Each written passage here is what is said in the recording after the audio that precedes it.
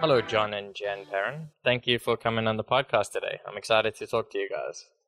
Hey, Shane. Thanks for having us. Hey, good morning. I'm excited to be here. Good. We have a very interesting conversation lined up.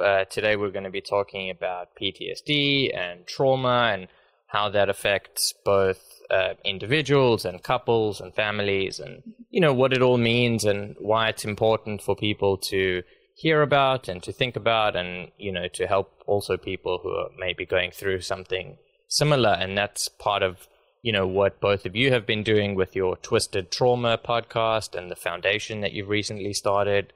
So perhaps let's start with just a little bit of context history. John or Jen, whoever would like to go first. I mean, how did you get into the space? What led you to become sort of like advocates, so to speak? Yeah, so one special thing about this is the first time that Jen and I have actually done a podcast or interview together, which is pretty cool. I'm honored. Yeah, so what brought us to this is that I'm a police officer and I am living with post-traumatic stress disorder from some work-related calls that I went to. And Jen is also a first responder. She's a nurse. And yeah, she's been, living through this with me and has very good insight into it when it comes to a spouse of someone that has PTSD. Mm-hmm. Yeah, so, just to sort of start off, like, how would you loosely describe what PTSD is for someone who's maybe kind of heard of it, but doesn't really know much about the, psychological aspect or the realities of living with it? Yeah, so I know if people are like me, me growing up, I was born in 1981, and we never really talked about mental health, right? And if we were going through stuff, we mainly were told just, suck it up and walk it off, especially in sports and stuff, right? It was suck it up, walk it off, you'll be okay. And that was kind of the same mentality for mental health. I had trauma as a young child that I had buried away.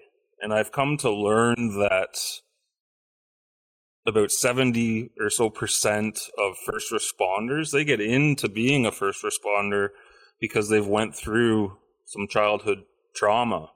And we get into this field because we want to help people, people that were like us growing up that had this trauma.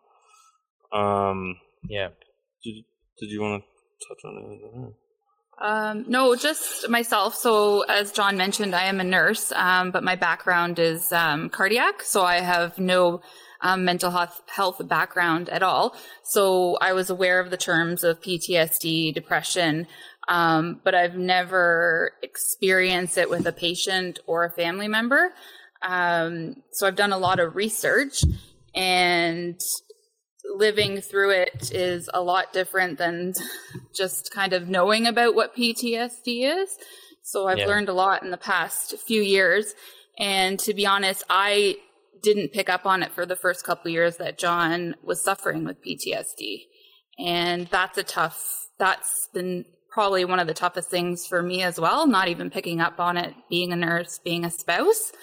So I've educated myself now, and I want to educate other spouses, because the OPP did not provide that for us. And if I felt like, we had a little bit of learnings or sessions on how to the warning signs, but maybe I could have helped him a lot sooner than I did. Right. Yeah. And I think that's because too, Shane, that the police, this is, it's something that the police didn't talk about for years, right? It's just all coming to the forefront now. So it's no fault of their own. This is all new. Like, people are starting to actually speak out about it. That's right. And what got us into this is I'll tell you my story. Like, so PTSD, anybody can suffer from PTSD. It doesn't have to be a first responder, but we're just kind of more susceptible. Yeah, like we attend these calls that your brain isn't normally used to processing, right? Like we go and your brain's not used to seeing some of the things that we see. And so if you did you want to hear the story of what happened to me please do. specifically? Yeah, so near the end of so I got onto policing in 2012 and I started on the road in 2013. And I worked from 2013 to 2016. I worked as the frontline officer responding to frontline calls. And then I got into a traffic initiative where myself and one other officer were just put out on the road to write traffic tickets and do traffic enforcement, drug stops, I call them, and stuff like that. And then I started coaching as a coach officer, training a new recruit in 2017. So I went back to the road to train him. And then it was near the end of 2017 where I just kind of wasn't feeling myself. I mean, I had responded to all kinds of different calls, right? Like domestic abuse, sexual assaults, fatal car accidents, you name it, and I had been to it. But at the end of 2017, the first was Friday the 13th. I can remember. It was Friday, October 13th. And I came in on a night shift. And I was asked to go up and speak to the father of a young girl who was missing. And she had been missing for a couple of days. And he just reported it. The father just reported it that day. But then he went to work, so they couldn't get in touch with him. So they asked me to go up and fill out the paperwork, missing person questionnaire and stuff with him. And I said, yeah, no problem. So I went up to he lived on a farm. There's a couple barns on the property and stuff. So long story short, I searched the property and it's like 1 a.m. at this point. And I go into a barn and there she is. She had killed herself by suicide by hanging. And she was just a young female, and she shared the same name as my daughter. Right. So, I dealt with that situation, talked with the parents. I mean, what do you say in a situation like that to a father, right, whose daughter just passed away? So I finished the shift. I went home, and I went back in on the next night shift. And then I started having nightmares about the hanging, where it was almost like I was reliving walking into that barn and seeing this girl there.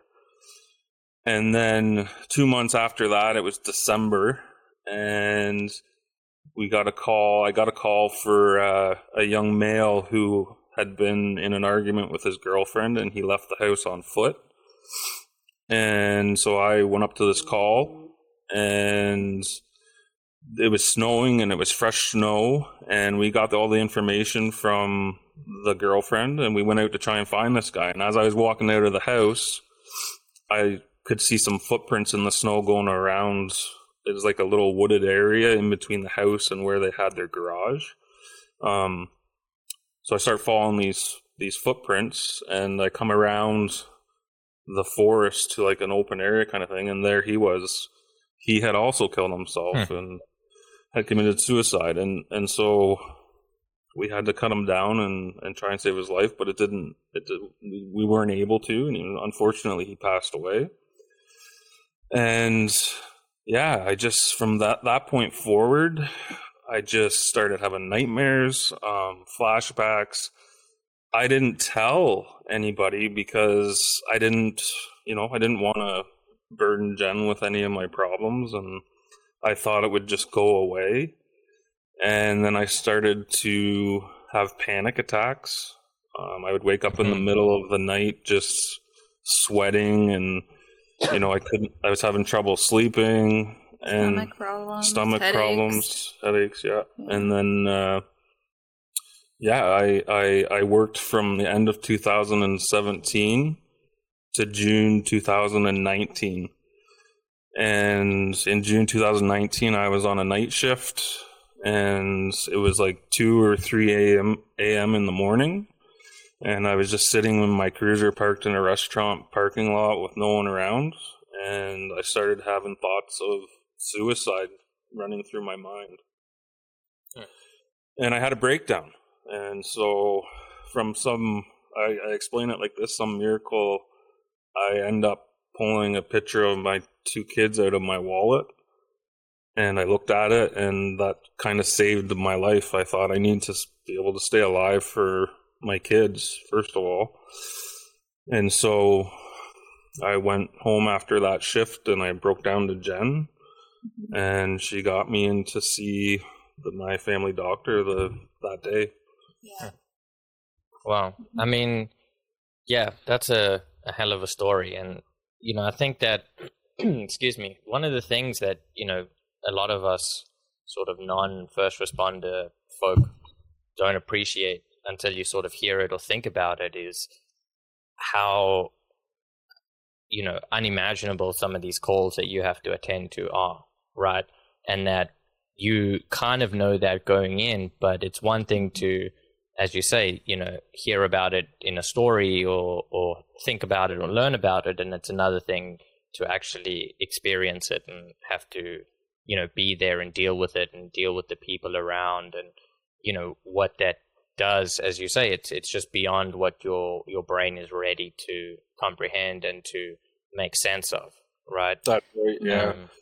And the longer you, now that I've learned, the longer you try and run away from those thoughts and those feelings, the farther down that rabbit hole you'll go.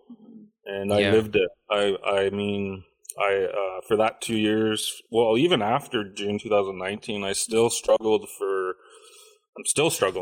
I'm a lot better than what I was, but from 2017 to 2019, like, I was coming home from work, I was isolating myself away from Jen. I was living a second life. I would leave my house and go out and, live a second life because I had to get away from my reality. So, it certainly got worse before it got better. Even after you were diagnosed, I think the year after was really, really bad. But yeah, because that's when you have to start dealing with the reality of it, right? Yes. The first step is acknowledging it or accepting it, and then the second or the next step is to then now start having these feelings and being able to process them. And that's rough because it's what you've been running away from for the past 2 years or whatever it would be, right? And what you'll see happen with people that suffer with PTSD is they push their loved ones away because trying to protect them. Yeah, they don't. We're trying to protect them. We're trying not to burden them with our own feelings and thoughts and stuff, right? And I know for Jen, I probably gave her so many different reasons that she could have left at any time because that's how bad I was. Yeah. My family doctor had a very good way of explaining it, though, with at the time with PTSD and how the reason why a lot of people that suffer end up having this second life. He said what happens is PTSD takes over your entire world, including your home. And he said doing these things that they normally wouldn't do is kind of like going to the movies. If you and I go to the movies, you have fun and you laugh, you kind of forget everything else that's going on in your life for those 2 or 3 hours, like you shut it out. So he said that's kind of what happens with the PTSD and the second life that can happen. Yeah. And, completely understandable that one would want to escape and that one would want to protect their loved ones, right? I mean, it doesn't work out so well, it turns out, but the rationale behind it is completely understandable. And I think it's something that at least I can, empathize with to some degree, not with PTSD per se, but just the idea of wanting to protect, your loved ones from, your burdens, so to speak. But that turns out not to be the best way of approaching it, unfortunately. As you say, it tends to come back, and you shut it down, and eventually it's going to pop back up again and rear its ugly head in front of everyone, and it's not a great place to be. But it's not the end, and people make it through, and as you guys are a testament to, is that you can come through the other side, right, with your loved ones, and you can start living again. And healing takes time for sure, but it's not be all and do all. And I mean, it's really, I imagine it's something that really you need to go through to really understand it, at like a deeper level. But at the same time, I would say it's important to speak about it and to help people who haven't been through it, or who aren't going to go through it or something like it, to understand that this is what people are going through, some people, right? And why they're doing the things that they're doing, and why they're having these second lives, or these, series of like physical symptoms that seem to come out of nowhere, or don't have an obvious answer to them. And that there actually is, and it's not a pretty reality, but it's good to at least know and acknowledge and understand it, right? Because that's how you can start dealing with it. I know alcohol also played a big factor with me. I turned to alcohol to try and numb my feelings and thoughts and stuff. And that's another thing that a lot of first responders will do is turn to alcohol or whatever kind of addiction it is to try and numb themselves. Yeah. And self-medicate. And that combination of alcohol and PTSD is just a nightmare. Yeah, I mean, it's, as you've said, it's like you can push it away, or you can shove the feelings down, but they don't go away. I mean, they just resurface somewhere else, or in something else, or disguised as this or that, and it can be really mean. And alcohol is a weird one because it's so socially accepted as as a non-problematic substance, generally speaking. I mean, I guess people recognize that there are people who have alcoholism or various addiction issues, but it's still like everywhere you go, basically, for dinner there's people drinking, or it's so normal for people to come home after work and drink, or and then it just, I mean, for those who have the propensity towards addiction, or who have, aside from the biological makeup of it, it's like, it's a mean thing. And when you combine that with the psychological thing like PTSD, it's a double whammy. For sure. And I know, like for me, so as a child, I'll tell you the story about my childhood here. So, sure. My father, he was married before he met my mom, and his first wife had a rare type of cancer. So she was terminally ill, and they had only gave her, I can't remember the amount of time it was, but they had only gave her like to her early 20s that she would be alive. And so my dad married her knowing that she was going to eventually pass away. And so she passed away, and I believe that's probably the time that my dad turned to alcohol. And so then he met my mom, and they had my brother in 1977. I was born in 81. And my dad was a full-fledged alcoholic. And it's all I ever seen as a child. And so seeing that and growing up in that environment is, another thing that when I was growing up and I went through my childhood traumas, I started playing junior hockey at 15 years old, which was really young at the time. There's nobody else that young in the league. And I was initiated and hazed my rookie year.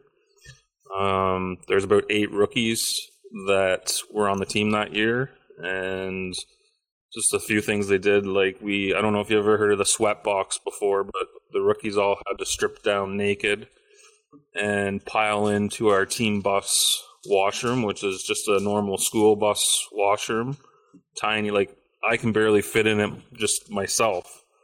So there's 8 naked rookie hockey players in this washroom together, and the idea was they tied our clothes all together, and we had to have the clothes thrown into us and untangle them ourselves while we're all naked there. And you couldn't come out of this washroom until you're dressed. And I mean, I had been through being sexually abused at the age of 10. It was after grade 5, so I think it was around 10. And just being in that washroom with all these guys brought back that memory. Right. And so I couldn't say anything at that time because I had to, I didn't want to lose my spot on the team. Yeah. I was trying to play at the highest level of hockey as I could at the time. And booze and that was easily accessible to me, so I turned to alcohol. Yeah. And that's what I used from the age of 15 to, until I quit playing when I was 21. So. Yeah. No, it's crazy. And I mean, that initiation hazing shit is, I mean, it's insane. I mean, I don't get it. It's supposed to be some sort of like ritualistic bonding experience. It's hard to know how much of it is actually true, probably almost none. And there's a lot of like, well, I did it, so you have to do it kind of mentality of like, we went through it, so we got to put you through it kind of stuff. And it's just perpetuating this nonsense of team bonding through pain or suffering or whatever it is, right?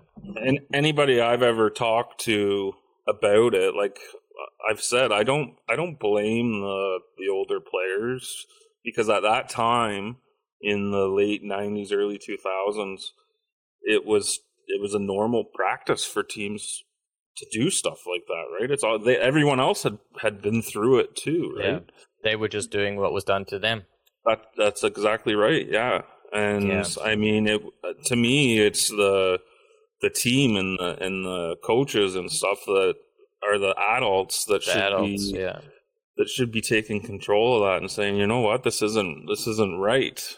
And I think we're starting to see that change now too, with people speaking out like myself and Jen. And absolutely. I mean, it is. It's a crazy world, and particularly for kids. I mean, what do they expect you to do at 15? Like, your prefrontal cortex is hardly developed enough to even know who you are in the world, let alone be able to manage such crazy situations. Like, what do they think is going to happen? And I guess, like you say, it's like, well, the people, at least the older kids, I mean, they didn't really know what they were doing, and they were just repeating what had been done to them. And I mean, maybe even the coaches to some degree are just in level up of that, right? And they're just they turn a blind eye because they're like, this is just what happens in these leagues. And I mean, it's terrible. It's not excusable by any means, but it's at least we can understand it at that level, right? And I mean,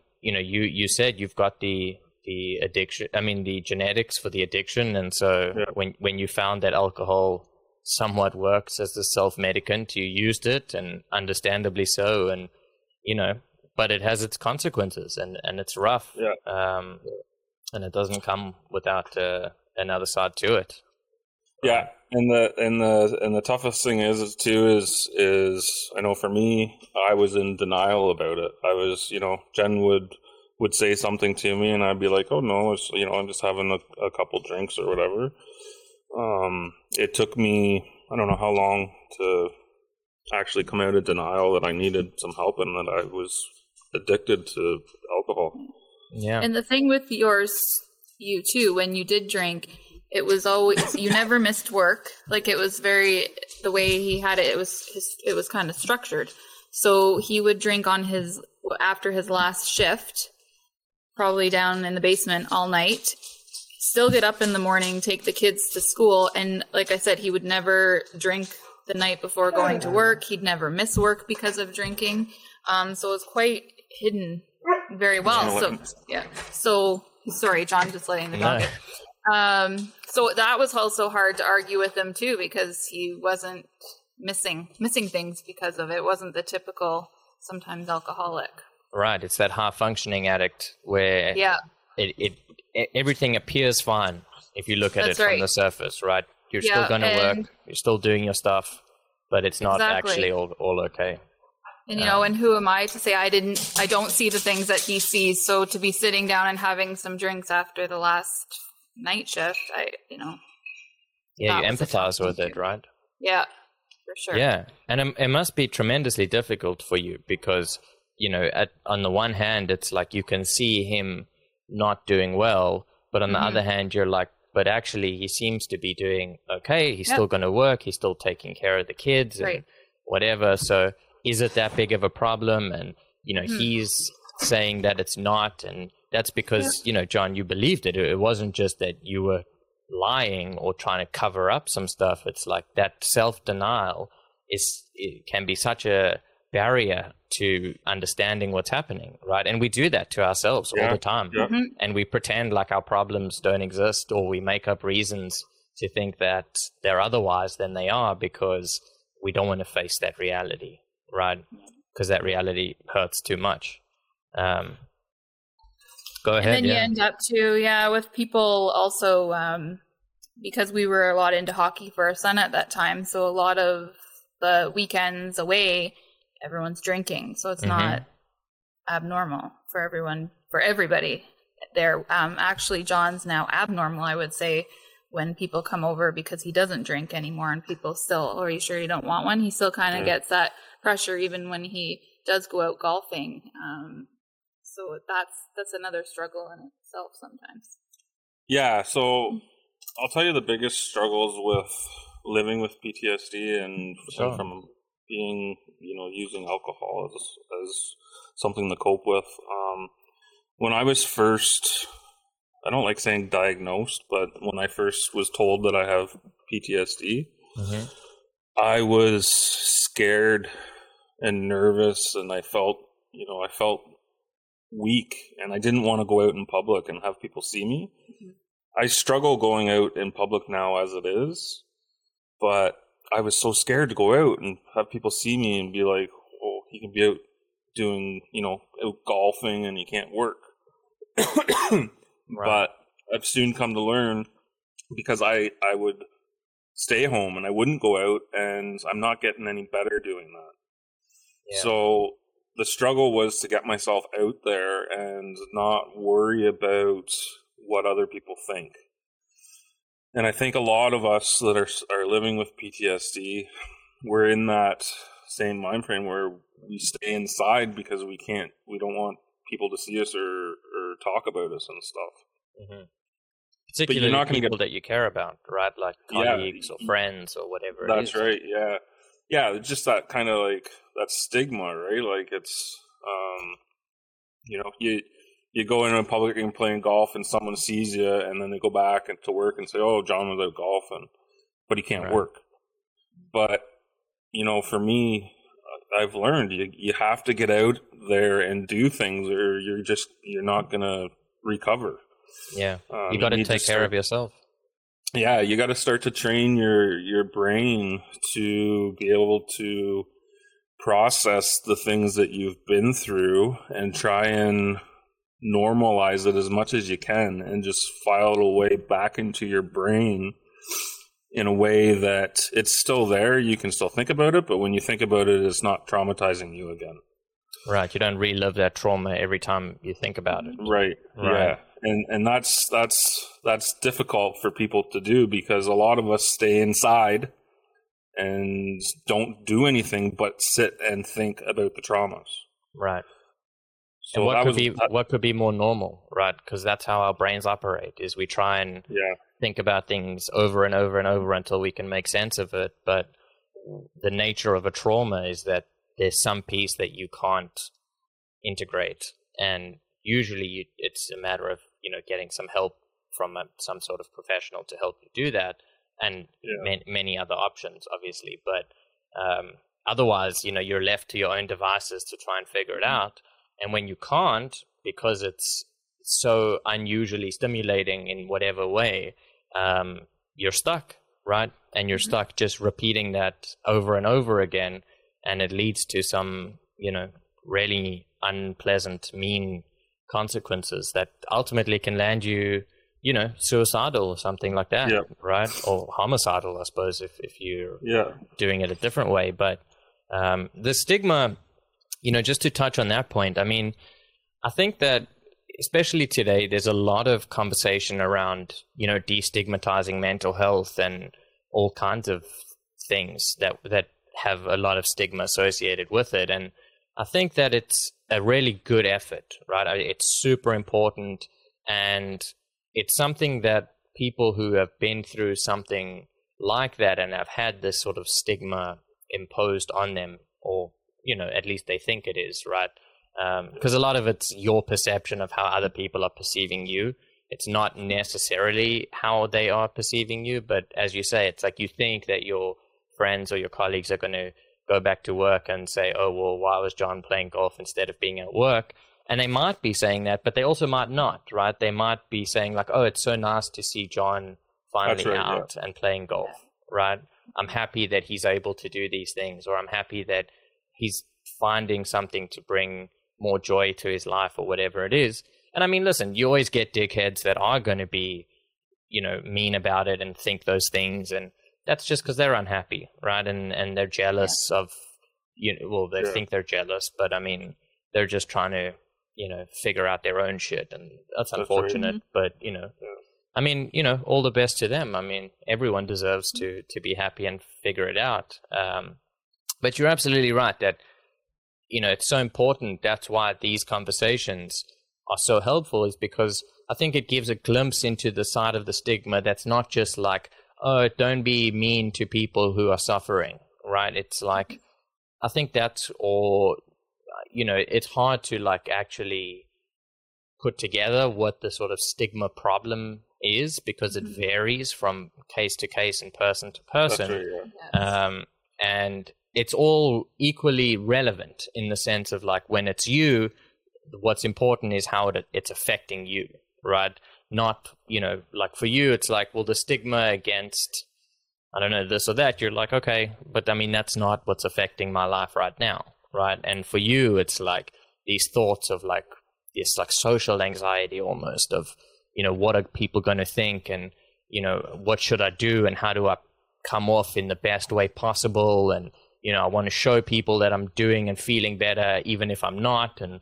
that's not necessarily a good thing. I mean, sometimes I suppose it's debatable, but it is a problem, and these are the kind of conversations, and, the podcast that you have and the foundation, the Twisted Trauma Foundation that you've started, these are the steps that are super important to take, both for people who are going through it, and for spouses, and for kids, and, everyone that basically gets affected by it.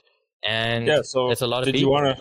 Did you want to hear about the Twisted Trauma Foundation? We can sure, yeah. Let's tell you how that started, and so let's hear about all those good things that you're doing.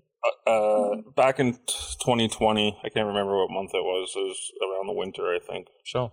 But one of our officers at the office that I work at, he was involved in a serious incident and was hurt really bad, and that's the time where I was sitting at home and I felt really bad. I'm like, I'm not there to support him or support my coworkers, and I need to start doing something to feel like I have a purpose in life, because right now I don't feel like I have any kind of a purpose.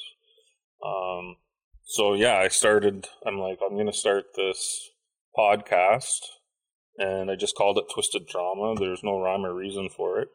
And at the same time, I started fundraising, and the idea was to raise $2,500 in increments and donate it to different mental health organizations in our community. Amazing.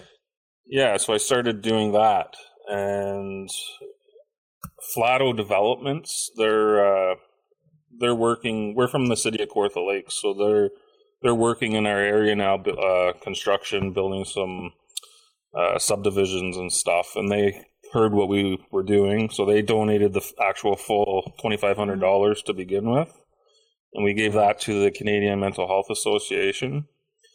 And then I raised another $2,500 that we donated to the Ross Memorial Hospital. It's through Facebook. Just all through Facebook to start. Yeah. So we donated that to the Ross Memorial Hospital mental health program.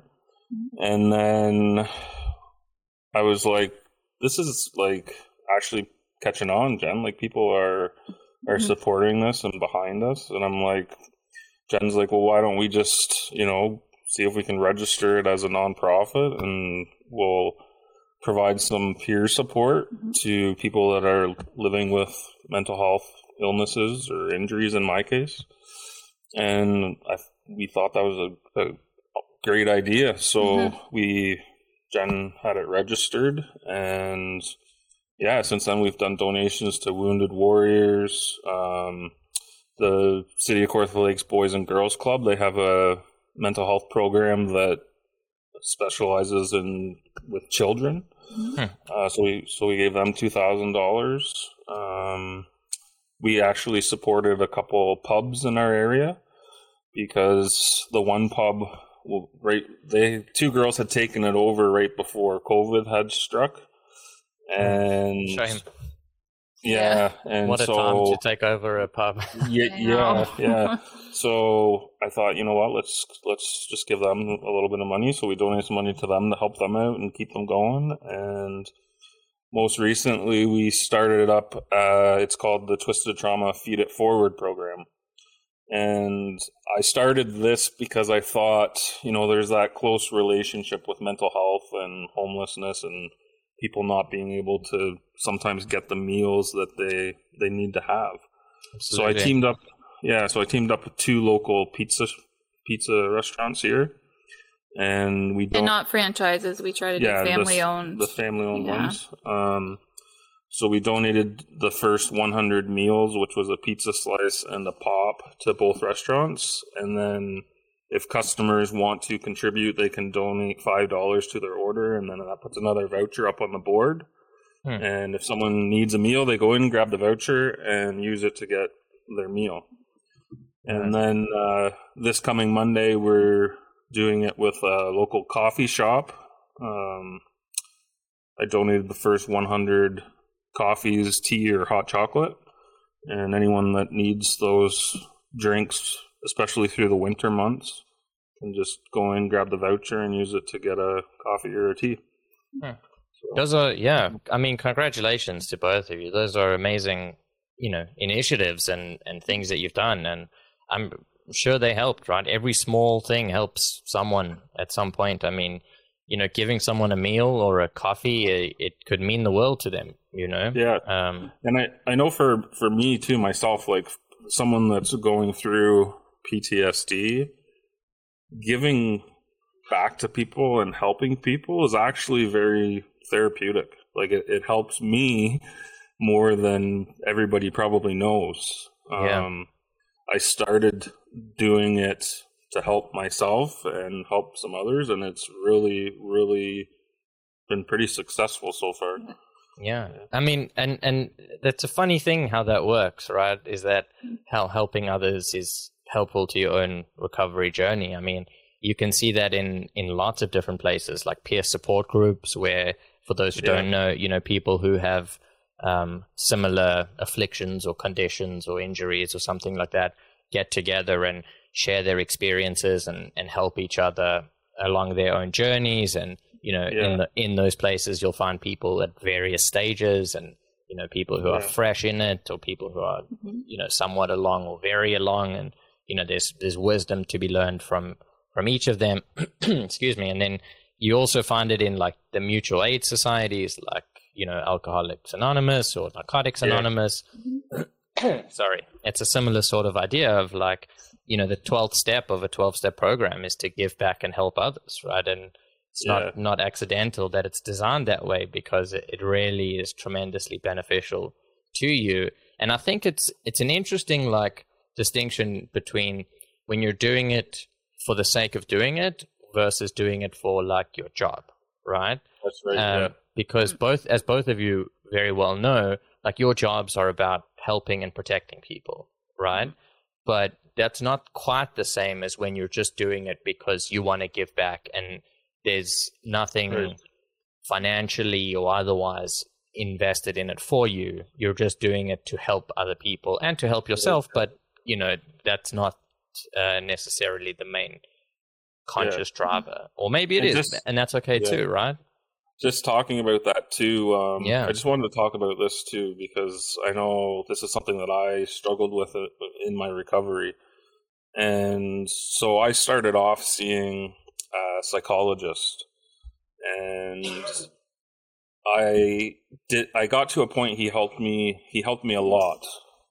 Yeah. He helped me a lot, and we got to the point though where I felt like it was kind of like Groundhog Day. We were just, I'd go in, we'd talk about the same thing, and I felt like I was kind of stuck.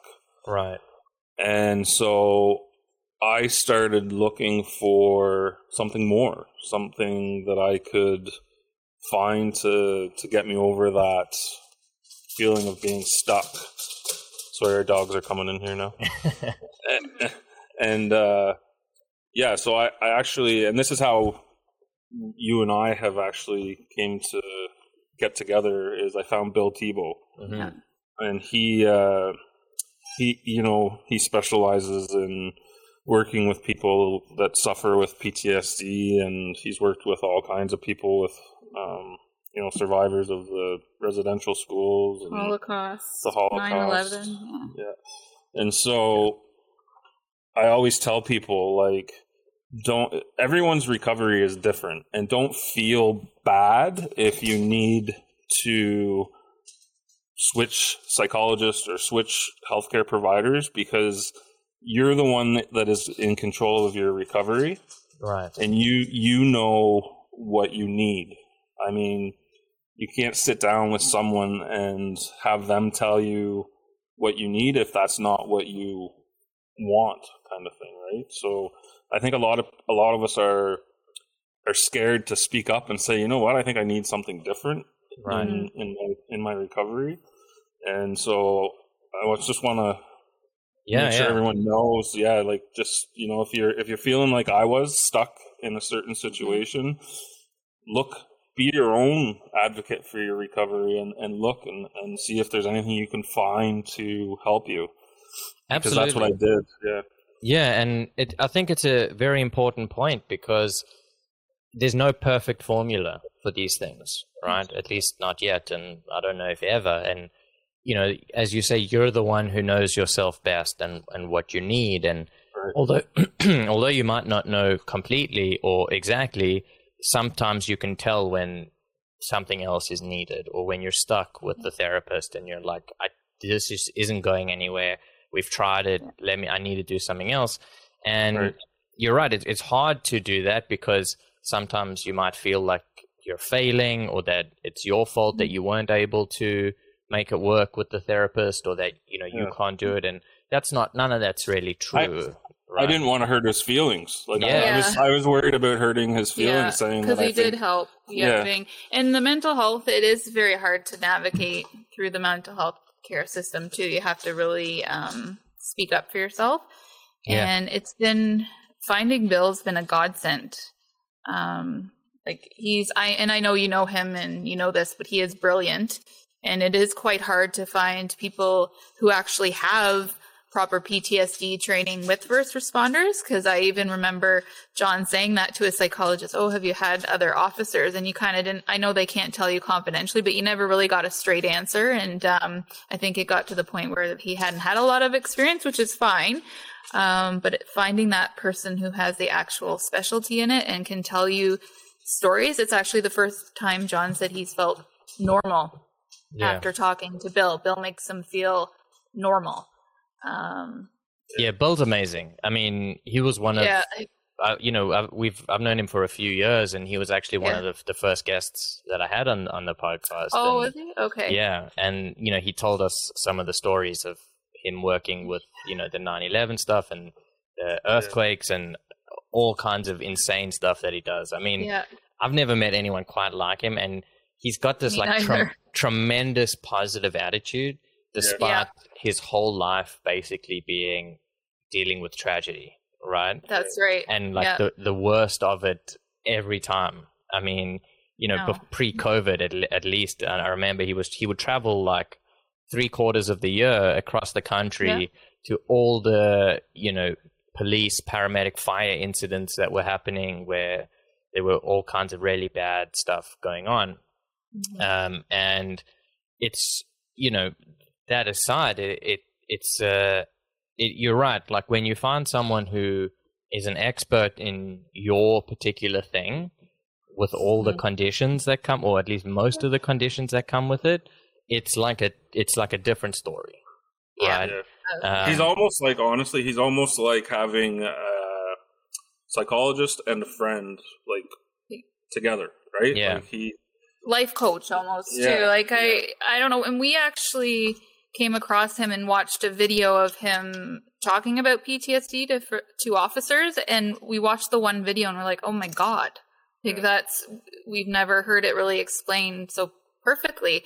And then I remember John saying, like, we didn't even know where he was, and John sometimes is on the other side of, oh, we'll never get a hold of him. I emailed him that night and I said, oh my God, he's in Newmarket. He's an hour away from us. He emailed me at like 6 a.m. the next day and we had an appointment booked. Like he's just a remarkable person. I even feel better after we talked to him. Like So there's your plug. There's your plug, Bill. Yeah, there you go. I know, but we also don't want too many people to go to him because we still want appointments. I'm just joking. I'm just kidding. No. I can't imagine like how many people he's helped. Like it's just so many. And he's one of those people who just I mean he'll help anyone who needs it, right? I mean he might not be your long-term solution, but he'll find you someone who will be, right? That's right. Or tell you where to go or be the guide. I mean, he knows all of it, and he's so good. And it's a privilege to be able to know someone like that, right? Yeah. And we laugh. People are needed. No, go for it. Yeah. And we laugh because he doesn't watch the news, right? And I'm sure he's told you that before. So John forgets sometimes, like, oh, did you know so-and-so? He's like, no. And I said, John, he doesn't watch the news. So he didn't know who George Floyd was. He didn't know who Kevin Frankish was. But sometimes John forgets. I'm like, he doesn't watch the news or listen to the radio. Remember? He keeps that. Yeah, he gets enough of the horror, like the tragedies in the world firsthand. He doesn't need to hear about all the other ones. And that's fine. Exactly. I don't blame him for that. No, me neither. The peer support thing is a big thing too, right? Because I know for me, I feel like the living with PTSD, the most help I have had is from people that have been through it, whether it's been Bill who listens to people or whether it's someone like me, another first responder that's been through it. That's where you get the most help from because they understand. They've been through it or they've seen it and they get it. Where sometimes you can go into a doctor's office and they haven't been through it. They don't have any patients that, they're treating for it. Mm-hmm. And that sometimes is where you're like feeling kind of lost, right? Yeah. No, and humans have this amazing capacity to connect with people who have had shared experiences, right? Even if nothing particular is said or whatever it is, you just need to know, and then there's this like established connection. And it's not all the time with everyone, but certainly in these groups, it comes out a lot, right? Where that's the point of everyone being there. And, as you say, like people who are suffering through traumas or through all kinds of like mental, emotional suffering, a lot tend to isolate themselves because they feel like they're bad or wrong or a problem or any kind of nonsense labels that we put on ourselves. I say nonsense not to dismiss the feeling, but just because it's not actually true. It's just how you're perceiving it at the time, right? And then you start to meet other people who have been through the same thing, and they're like, oh, I feel that too. And all of a sudden, you're not alone in it, right? They might not be helping you directly at all, but just the fact that you know that there's others who are feeling the same, it normalizes what you're going through and what you're feeling. And maybe it's just enough to get you to feel okay that what you're feeling is okay, right? And that applies to spouses as well, or partners or friends or family or anyone who's like going through it with someone who they love, right? And that's why a lot of like addiction support groups have family branches or spousal branches, and so do the peer support for first responders and it's also important, right? Because you can't leave anyone out of it, right? And everyone gets affected by it in different ways and equally valid and important ways. And, you don't want to start hiding and pretending like those things aren't happening either, because again, it's going to come up and it's going to, poke a hole in your relationship somewhere along the line. And you want to be able to avoid that, or at least repair it or anticipate it, or just work with it so that you can, do the most that you can with the best amount of support, right? Just the other thing that I wanted to just touch on, which you brought up earlier, was that you said that you consider PTSD to be an injury, right? And I think that's a very profound thing to say, because we don't often think about so-called mental or psychological conditions as injuries. We tend to think of them more as illnesses. And some of the time, I suppose that's true. It's dependent, but PTSD tends to be one that isn't, that is quite obviously not an illness in the same kind of way that we have like the flu or something like that, right? Yeah, it's much more like an injury. It's a brain. I mean, it is a brain injury. It's not like brain injury. Yeah, we're not even speaking metaphorical. It's an actual brain injury.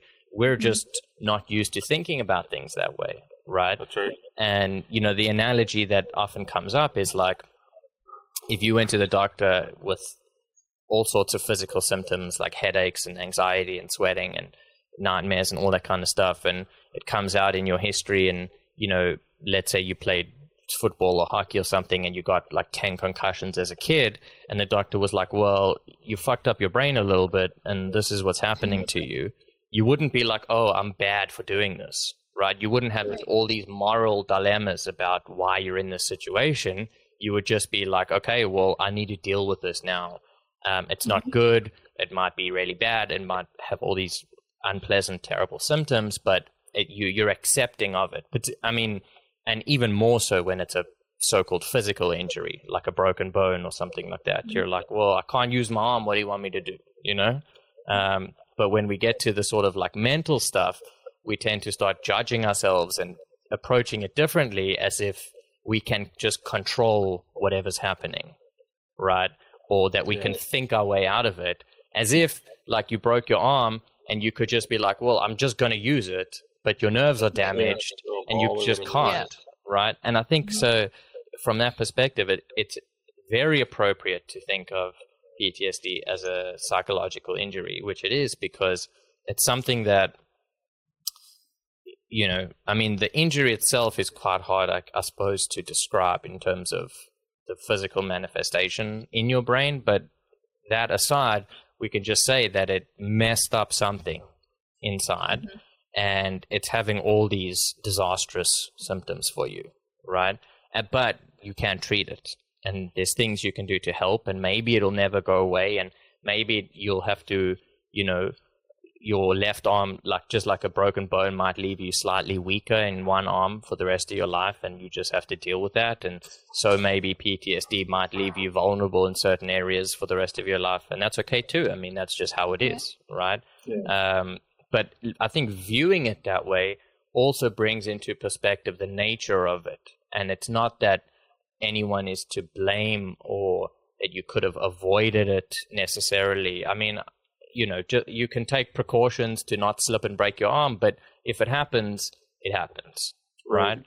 No one's going to be like, you shouldn't have broken your arm. It would be a nonsense thing to say, just like it's kind of nonsense to say to someone, you shouldn't have PTSD, or pull your bootstraps up, or any of these sort of old school ways of thinking about it. So I just wanted to bring that up because I think that was a very important and profound point that you made. And I know you, just what you said there about the broken arm, like if someone breaks their arm, they're in a cast, right? And other people can see that and they know that they have a broken arm. With PTSD, with it being a brain injury, there's nothing, like, we don't wrap our heads up in Band-Aids or anything, right? Like, no one can see that. And that's kind of that's kind of why people don't sometimes see it as an injury when they look at somebody, because they can't physically see the injury like you normally can. But it is an injury, and it's just an injury that's in your brain that nobody can see. Yeah. I mean, I suppose you could see it with brain scans, but you don't want to walk around with like a brain scan shirt on, you know. Yeah, and there's all kinds of interesting injuries like that, right? Like you can get moral injuries, which is one way of characterizing some of the PTSD stuff, when it, you know, heavily violates your moral code of something. You know, there's like compassion fatigue, which is a different kind of injury, which is a lot more like on the nursing side of things. And it's all things that you can't see, but are equally real and problematic and you know, hurt and are painful, let's say, is I think a better word to describe it is. And they deserve to be treated like a broken arm, you know, with compassion and, you know, understanding and care and, you know, from yourself and from other people. Since we started the Twisted Trauma Foundation, and people that have reached out for peer support, there's so many people out there too. I never could have imagined the amount of people, and it's not all just first responders. There's other people too that have reached out, and there's just so many people. Like it's something that I couldn't even believe how many people have it and are suffering with it. Suffering in silence, right? Yeah. And that's the thing, when you come out in public and you start doing these kinds of interviews and, you know, creating podcasts and that, I mean, there'll be good backlash and bad backlash. I mean, you'll get some people who will, you know, vilify you for it or call you this or that or think all these kinds of things, and, you know, whatever, so be it. I mean, they're just projecting their own shit onto you. But the more important part of it is that you start to see how other people are out there in silent and not doing anything and scared and alone. And then they hear something like what you guys do, or they see it, or however they come into contact with it, and they realize that, oh, it's much bigger than just me, and that's a good thing. And, you know, and then that's how these groups start. I mean, you know, effectively you could start your own like national or global like peer support group for people who listen to the Twisted Trauma podcast, and and people there will bond with each other because of it. And that's amazing because it's helping so many people, right? If nothing other than just giving them a reason to understand what's happening. Right. And that's all that matters to us. To us for sure is, you know what, if we can help one person, that's we've done our job kind of thing. Like, I wouldn't wish this upon anybody. It's been horrible. It's the worst thing that has ever happened to me and my family, and just to be able to help anybody is awesome. But so how are you both doing now in 2021? How are things going with everything?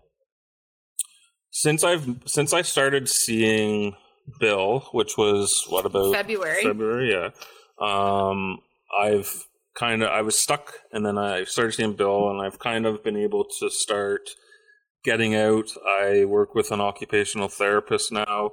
We're going into grocery stores. I still have that anxiety and panic, but I'm doing the work to try and get through that. So, I mean, We've come a long way. Yeah, like for sure. In 2017, I would be downstairs by myself drinking alcohol and feeling sorry for myself and not wanting to be here. And today I'm here and I've got joy in my life again. And I'm just working through it day by day. And you got to take it day by day because you can't rush this injury. Yeah, absolutely. That's amazing. And what about you, Jen? How are things going for you now? Feel better about it? Absolutely. Yeah. Just, I do worry though. I work at the hospital. I'm a nurse manager. I'm actually now worried about the nurses coming through, for this COVID. So, and I'm sure we're going to see some PTSD in nurses. So I'm kind of high on alert for that. Yeah. But at least, hey, now you know some of the symptoms to recognize, and you'll be able to be the good manager that can support their, staff through it and not tell them to get over it or find another job or any crazy shit like that. Right. I mean, people, if you're listening to this and you are the spouse of first responder or anybody that has a mental health injury or illness, reach out yourself too and try and find help for your spouse. Because I think a lot of spouses don't really understand what's going on either. I was lucky because Jen was in the medical field and she knew a little bit about PTSD. If she hadn't known anything about it, she probably wouldn't be here today, right? You probably would have been long gone. So I had a spouse reach out to me, and I put them in the right direction, which was to Bill, and that I think has really helped her husband and their family. So a lot of us first responders, we think we're big and strong and tough, and we can't have any weaknesses. So we won't ask for help. And if you're a spouse and you see these signs of PTSD or anything else, reach out to and try and get help for your husband or your wife. Absolutely. And there's no shame in it, right? And it'll be better for everyone. No one wants anyone to suffer like that, right? Yeah. Even, it's like, it's the kind of thing where you're like, it's better for you it's better for everyone if you do better, right? Yes. And it doesn't matter who that you is. It's like the world wants you to be the best you. That's how you can be the best for the world. And I don't mean the best in some egotistical sense, but just in terms of being a happy and fulfilled and loving person, right? And sharing that with other people, and being able to do that requires you to be vulnerable sometimes. Yeah, in my recovery, I needed Jen. I needed her to help guide me through this and push me through this because, like I said, my job, I'm not supposed to show any kind of weakness, right? And I kept it all in, and if I didn't have her, like she came with me to my first doctor's appointment, and if she hadn't have, I wouldn't have told him what was going on because I couldn't even get a word out. I started just to cry, and I couldn't speak. And so Jen was there and did the talking for me. Amazing. And don't be embarrassed to, reach out and ask your wife or friend or whoever it is for help. Yeah, they want to help you too, right? They might just not know how. Yeah, and I think it's important as spouses too. It's hard sometimes, but they will downplay what their symptoms are at times. So sometimes I've had to be the one to say no to the doctor or to the psychologist or Bill and say, no, that's not really, it's a little worse than what you're saying. Because and it can affect your memory as well too, right? Like I'll go through something, I don't know, what's an example? Like the other day I was driving and I just started having these thoughts of accidents in my head while I was driving. Yeah. And I didn't tell my psychiatrist that at my next appointment. And Jen was working, so she wasn't there to tell him. And then she's like, did you tell him about this? And I'm like, no, I forgot. Yeah. So she actually, she speaks for me sometimes because I just can't remember. Yeah. Yeah. Yeah, I feel that too. I have that kind of memory. But I mean, yours is a little bit different. Yours is more of a protective mechanism, I guess. Yeah. But together, you're a much stronger team. You support and love each other, and that's what you're there for. And, it's good. It helps everyone, even when it's hard, right? Yeah. But I guess the main message of today would just be like, for anyone listening who needs help or knows someone who needs help, reach out, find someone to do it. There's lots of options. If the first one doesn't work, try something else. It doesn't always hit first try, unfortunately. Right. And that there's other people out there who are going through what you're going through, and it's okay, and there's hope on the other end of it, right? And you guys are a testament to that. Yeah, I'm living proof that you can come from. I mean, I sat in that darkness and didn't want to be here anymore, and I've lived through that. Yeah. So since then, I haven't had a suicidal thought for a long time now. So you can recover from this, and you can get better. Yeah, that's good to hear. I'm glad. Well, listen, thank you both very much for coming on the show today. I really appreciate it. Yeah, thanks for having us. Check out Twisted Trauma, the podcast, the foundation. Show your support. I'm sure you can find it everywhere online. Yeah. I'll also put links into the description. Is there anything else you want to plug? We have a GoFundMe set up right now we've applied for charitable status. Right now we have a GoFundMe set up that you can, I have it on my Facebook page and a link on the podcast, I believe. You can, if you want to support us, you can click on that link, the GoFundMe, and donate whatever it is. And all the money and proceeds from that go towards supporting different mental health programs and initiatives. And we're going to try and expand and keep moving on to different communities as well. Amazing. Good stuff. Support the people that are supporting others. Well, thank you again. Thanks, and we'll speak soon. Cheers. Thanks. Bye.